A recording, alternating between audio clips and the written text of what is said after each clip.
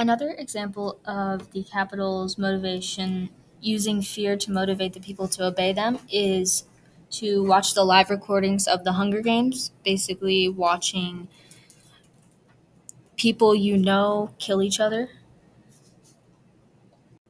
Because if you don't watch the live recordings of the Hunger Games, you'll be punished. And I know I use the word motivation a lot. The government of Panem uses that fear of imprisonment, of total obliteration, like what happened with District 13, to motivate the people to obey them so that they can never rise up and rebel, and Panem will always be the government, the main center of power in the world, or in this part of the world. So, one question that Regan had about the text was, why do future generations need to have the Hunger Games for what people before them did?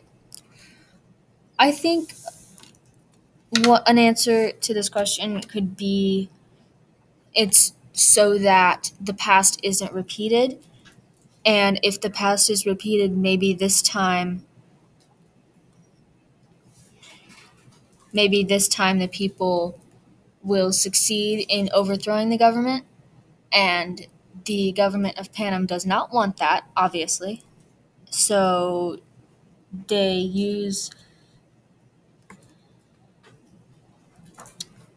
the Hunger Games to make people obey them.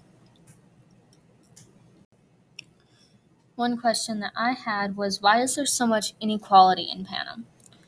The text says that social status, the district that you live in, the family you're born into, all relates to how much food you get, how many times your name is put into the reaping, uh, what what your income is, what your job is, and the Hunger Games also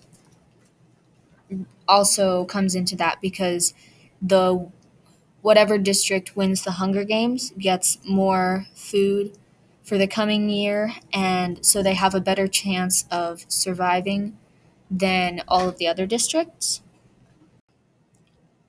Again, this is Emma Schrag and Regan Rezig on Chapter 1 of the Hunger Games, signing off for today. Thanks for listening.